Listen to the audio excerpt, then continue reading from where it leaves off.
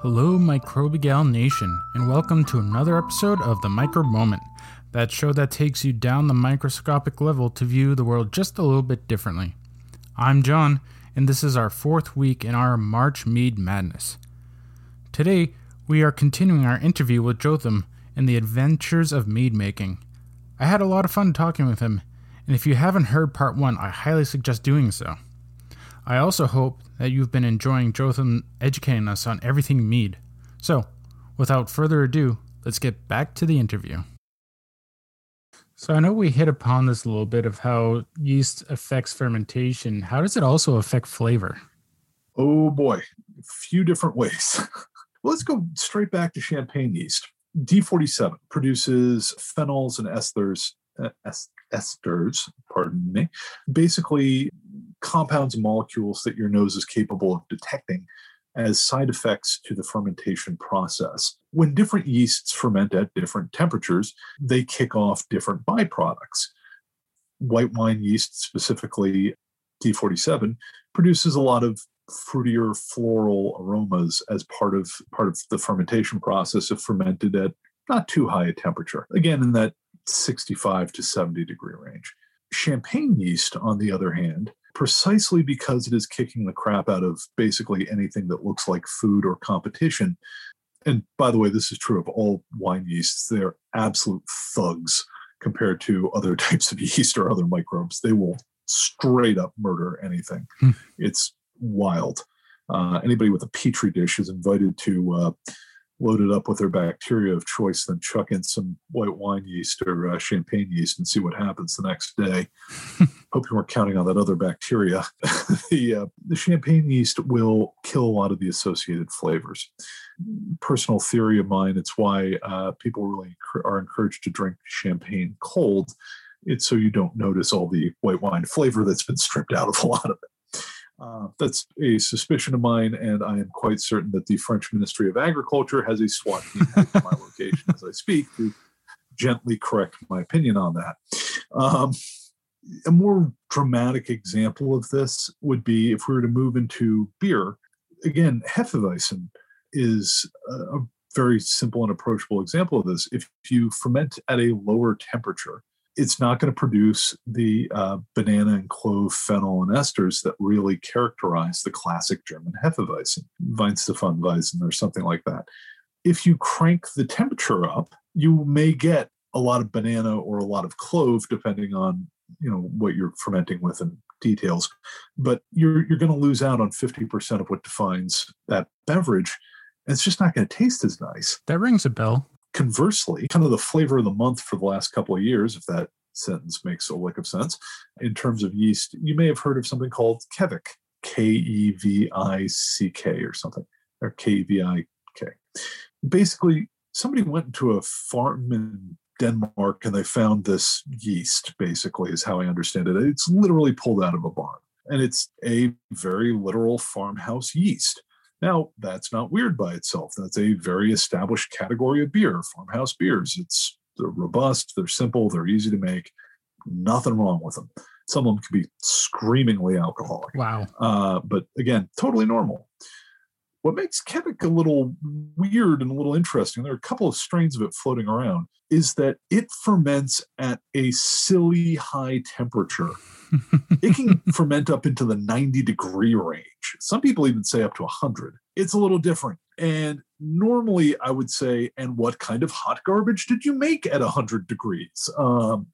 Because there is no way in hell that is going to be tasty. Yes, well, it turns out that I could say that, and then I would look like an idiot, because it makes apparently really delicious stuff when you get that temperature up. It produces, at higher temperatures, it produces these incredible fruity and floral aromas that really most beer yeasts just don't generate. I mean, that's kind of wild, right? It's fascinating. So I lived in Southern California for almost 5 years, and that sounds like a yeast that would work really well there. It absolutely would. Just quick side note on the subject of why you would pick different yeasts over others. When you walk into your local homebrew emporium or you browse online, you're going to see two broad categories of yeast, dry yeast and liquid yeast. What's the difference? Well, almost nothing. Here's what it is. Remember I mentioned SO5 a moment ago? Mm-hmm. Ever have a Sierra Nevada? Yes. That is, I don't know if Fermentis come right out and said this, but that's basically the yeast that Sierra Nevada isolated. And, they were some of the real pioneers of West Coast IPAs. It's a very clean fermenting yeast. It gets a decent ABV, but it doesn't add a lot of yeast characteristics or flavors. It's called the Chico strain. And you can find it in Wowland under their Wow Brew brand. I think it's their BRY7 something. They have their version of the Chico strain. That California Ale Yeast 001 that I mentioned earlier from White Labs, yeah, it's the Chico strain. In fact, basically every yeast manufacturer out there has some version of the Chico strain. So the difference between buying a little dehydrated pink packet of SO5 or red packet of SO5 from Fermentis and paying, $3 or $4 more, depending on where you're sourcing it from, for a liquid packet of, yeast slurry from White Labs might not be entirely worth it for your purposes. Now, again, White Labs is joining up with the French Ministry of Agriculture on the whole SWAT program to loudly defend the virtues of their carefully lab-cultivated yeasts. But honestly, if you do a little shopping around and you read into some of this stuff, you will find that a lot of the dry yeasts are the exact same strain as what you find in the liquid yeasts. So I'm going to combine my last question with the next one. Yeah. I use D47 Sure. for my first fermentation, and my second batch I have as well. Yep. So in my second fermentation, I added Caracar oranges to really give that orange flavor to it, because I know that it breaks down that orange flavor in the primary. Mm-hmm. And I know there's a little bit of debate. Like, some people add everything in the primary. Some people add spices and fruit to the secondary fermentation. You said yourself that you've added some stuff to the primary. Yep. What is the wildest thing you've added to your mead? This is where radio kind of and audio podcasts kind of break down, because I struggle to pronounce. It's this Chinese berry. So our shop in Cambridge is directly across a street from the Curio Spice Shop, which, boy, if you haven't Googled, hit up the Curio Spice Shop. It's amazing. It has stuff that I did not know existed. And I'm a pretty fair home cook because I work in a home brew shop, and now I have a very specific mental illness. Every time I see something, I'm like, I could make more wine out of that. I could turn that into mead. It's bad. Summer farmers markets are dangerous for both me and my wallet. So there was this berry label in there that's got a name that's sort of like Schisandra, Schisandra, something like that. Chinese 5 taste berry is how they marketed it. And the hook for me was that it's supposed to have both a salty and an umami flavor to it. That's interesting. Yeah, 2 words you don't usually associate with berry, right? Yeah, not at all. And apparently makes a nice tea, and they suggested adding it to desserts and things. So they sell them in 1 ounce packets or whatever it was. Sure, why not? Take a shot at it. Took some home, made a tea out of it. It was delicious. It was such a nice tea. If you guys can track this down or order it from Curio, I strongly recommend you do it and try it out as a tea. It's genuinely nice. I mean, who knows what the correct dosing amount for Schisandra berries is in a mead, right? Like, that's not something I can Google and find out, like this, meaderies version of the recipe. Right. So I just chuck some in and had one of those moments of clarity about 10 seconds after I did it, that I had taken no steps to sterilize or sanitize those berries. Oh, no. It turned out fine. They didn't ferment. There was nothing weird and wondrous on it. It got through secondary just fine, and now it's sitting in some bottles waiting to age out. So we'll see how it all turned out. But yeah, berry I can't actually pronounce the name of. I think would have to win the prize for weirdest thing I've put in an alcoholic beverage. or maybe buckwheat honey. But yeah, probably the berries I can't pronounce the name of. So I know mead is a lot like wine or champagne. You can, it's dry to sweet, and that's always defined of like how much sugar is left in the mead. I'm new to mead making, like I said, and I have 2 batches going on right now. We talked about sterilizing, what you can do, and I might back sweeten them. I might sterilize and back sweeten, and I know you can also alternatively stop the fermentation early with like potassium sorbate, which will make it sweeter, but it's lower in alcohol volume. Which method do you prefer? Not that frying is better than broiling. It's just some things are better fried and some things are better broiled. Same thing with back sweetening or stopping earlier to hit a certain sweetness level. What I would, the products I am personally more comfortable using sterilizing, of which there are many. I want to be clear on that. There are many. My way is not necessarily the correct way on this for somebody else. But there are products, namely Camden tablets, and Camden tablets are just tabletized versions of potassium metabisulfate or sodium metabisulfate, both of which act as yeast reproduction inhibitors. They're referred to as sterilants. Strictly speaking, that's not correct, but it sort of functions that way. So I kind of understand why people do. Really what they're doing is they're inhibiting yeast reproduction. So the yeast dies off and then you don't get more yeast. Similar in effect, if different mechanically, than we have killed all the yeast with heat. Yeah. Or with a chemical bath of whatever. So I would generally use one of those and then back sweeten if necessary. I generally would actually prefer to let something ferment dry unless I knew I was using a champagne yeast and I was very worried that I was going to lose flavor and aroma that I really wanted to get out of that primary fermentation. Simply because it's much easier counterintuitively to reduce ABV, to reintroduce sweetness, to reintroduce flavor, rather than kind of go the other direction where you've stopped early and now you have this very sweet thing and you're kind of going, it's a little more sweet than I wanted.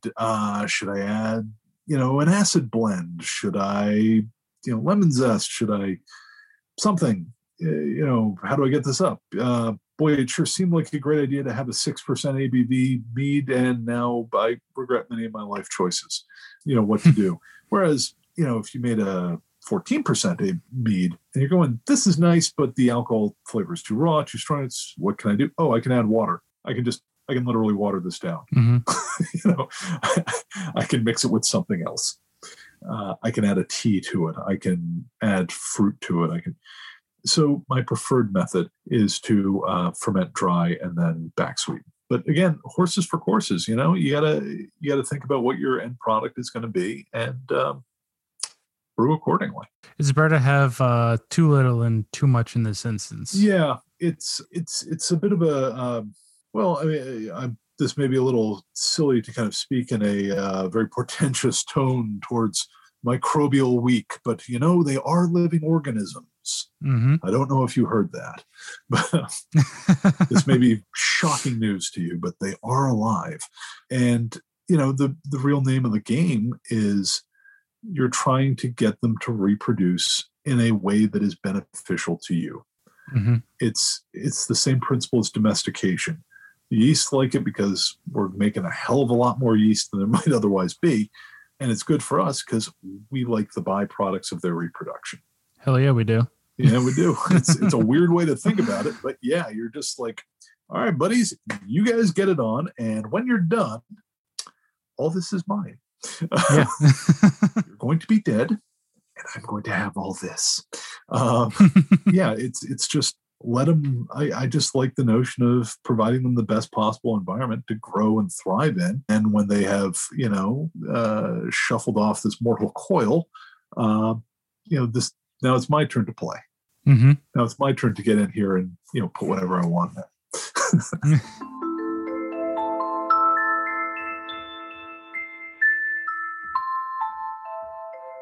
So we've heard about some of your batches that went pretty good, and some of them surprisingly, it sounds like. So my second batch, well, now it's technically my third batch because my second batch failed. I went right out the bat. I'm like, it's almost the end of the year. I want to make a cider while there's still cider. Nice. And I think you know what's coming. I started and my yeast didn't start. And I'm like, what the hell's going on? I look at the ingredients and it says potassium sorbate. And I didn't know what that was. And I looked online and that inhibits yeast growth. And then it just started getting moldy. And I'm like, well, toss 5 gallons out the window. Yep. Oh, God, 5 gallons. Oh, that's tough. Oh, that's really tough. Oh, man. I wasn't deterred. So I started another cider, but I made specifically for it just to say apples. And that's it. And yeah, that was a expensive little lesson, but yeah, it is. Not to excessively plug the shop, but we do regular cider buys where you can buy a 5-gallon bucket of unpasteurized, undosed cider, fresh from the orchards. I might do that next time. So, what about you? What is your worst experience making mead? Well, making mead, probably, I've found my meads, the worst mead that I actually successfully fermented wasn't bad. It didn't taste awful or anything. It just tasted rather watery. And I was shooting to make a mint mead. Mm-hmm. I was up in Vermont, rural Vermont, over by Manchester, Vermont, a town called Dorset, which if you've ever been out that way, it is shockingly pretty. I mean, just absolutely gorgeous and extremely rural. So I got some local honey and I went out back at my dad's place and picked some of the mint that was growing there. And like, what a great image, right? Like, how pastoral, how connecting with the land. I'm going to use the local honey and the local mint and make this Dorset mint mead. And yeah, it worked, but I don't really taste the mint. And for some reason, the final product just came out much more watery than I usually associate with it as. I have had one mead that just plain failed to ferment, which is another kind of mystery to me. I used, speaking of clover honey, Costco sells an organic trusted source honey, clover honey, which I'd read online people had successful meads with, and there aren't a whole lot of really affordable choices for buying honey. So, hey, I'm in Costco. It's pretty cheap for honey and it's organic and from a real place. Why not? Just didn't ferment. No idea why. Still troubleshooting that one. But it just didn't turn out at all, which was quite disappointing because it really was fairly cheap. Which does lead me to actually a point. And maybe I should have answered this or said this when we were discussing types of honey at the top of the bill. Don't buy crap honey. Really, don't buy some yellow bear, golden bear damn thing.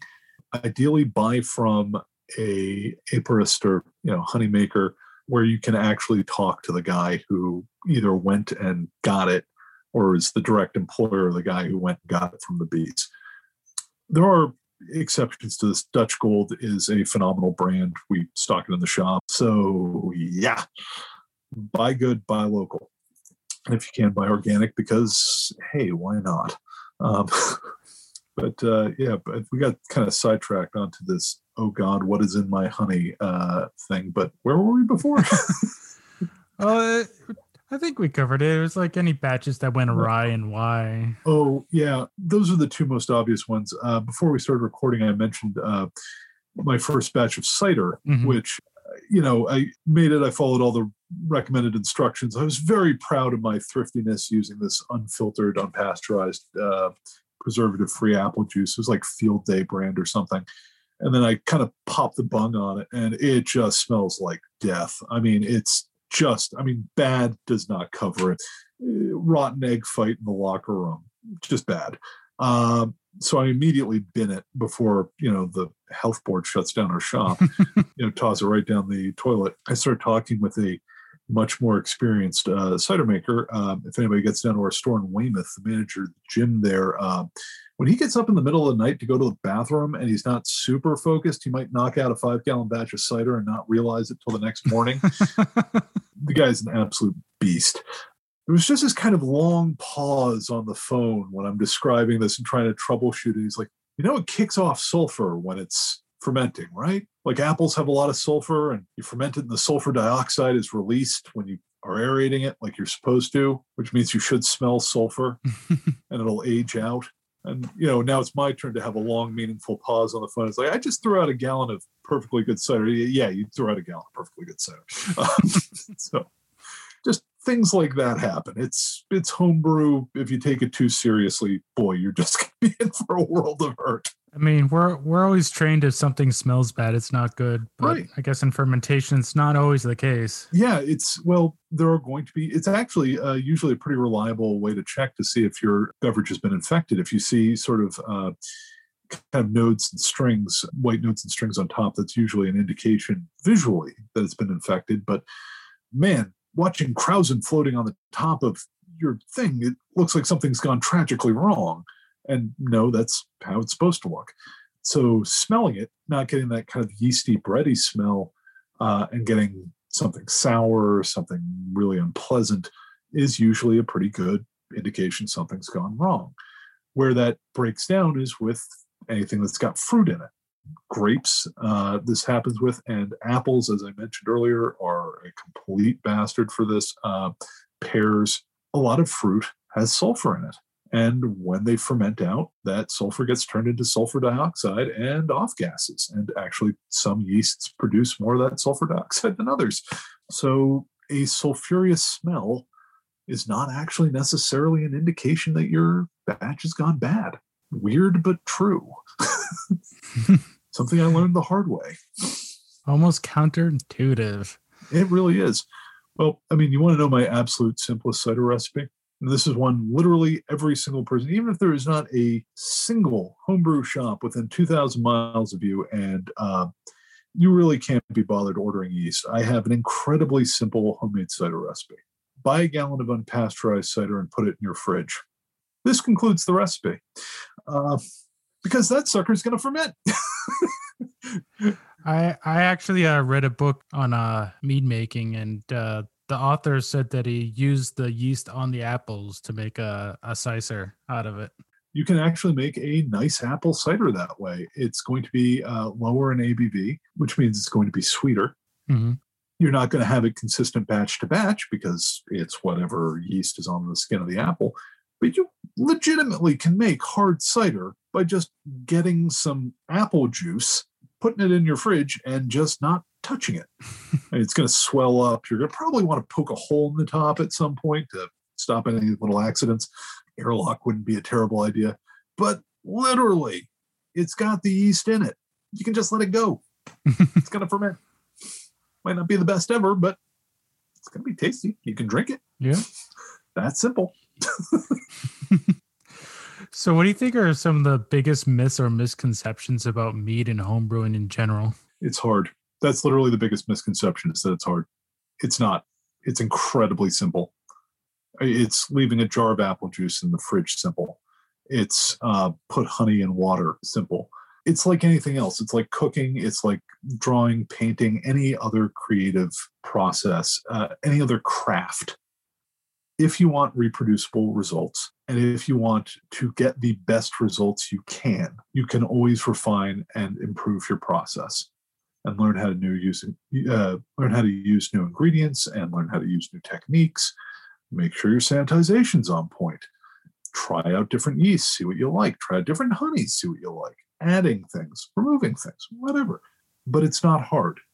It's really not. Fundamentally, if you don't care what the ABV is, if you're not particularly concerned about recreating Queen Elizabeth's authentic mead recipe from 16 whatever, which is a real thing, and you can find it. It's a terrible recipe they put online. I have seen it, and in the finest traditions of the internet, it was copied to like 8 other places with all the original errors included. But it is out there. You could reproduce Queen Elizabeth's mead recipe if you wanted, or not. Or you could just do whatever. It's really not hard. And that, to me, is the joy of homebrewing. You can do it as simply as you like, or you can have a temperature-controlled, fermentation, like a reach-in refrigerator. You now have a space heater in, so you can control the heat, and you remove it, and you have a little Inkbird thermometer and thermostat device, so you can chill it at exactly the right temperature for your fermentation process, taking regular gravity readings. Or if you want to be really bougie and up to date, chuck in a Bluetooth readable hydrometer and just, you don't even have to open it up and risk contamination or oxidization. You can just be there on your phone, seeing exactly what the gravity is. And then, transfer it from your stainless steel fermentation bucket by tube directly into your stainless steel secondary or your glass secondary. Again, never touching oxygen at any point in this because you have spent $1 jillion setting up this thing. You can do all that. And boy, would I love to sell you that stuff because we have all that. Well, not the refrigerator part, but all the stuff to make the refrigerator. But you don't have to. You don't. You just need some, apple juice in a refrigerator or some honey and water. Don't let some graybeard on the internet tell you that you're a monster because you're, not using the right kind of stick to properly recreate the type of mead they made in who knows where in Scandinavia and year dot. He's wrong. You're fine. Do it your way. It's going to be okay. End of the day, you'll have alcohol. You'll have mead. So that would be my message. Don't worry. Be happy. Well, thank you for coming today, Jotham. It's been a pleasure. Is there anything you'd like to plug before we leave? Support your local homebrew shop. And, hey, if you're in the Massachusetts or New York area, support our local brew shop, Modern Homebrew Emporium. But really check out your local homebrew supplier. It's a tough time for everybody, and this is actually can be a fairly cheap hobby. So whoever it is, wherever you go to, your local homebrew store will be very happy to hold your hand and walk you through making any kind of fermented beverage your heart desires. Well, thank you very much. Thank you. It's been a pleasure. It has. Well, my microbe friends, I hope you enjoyed our time with Jotham. I certainly learned a lot and plan on using what I learned on future batches. As always, thank you so much for listening, and I hope this podcast brings you some knowledge and an interest in brewing your own beverages. If you're picking up this hobby, or you've been fermenting for a while, we'd love to hear from you.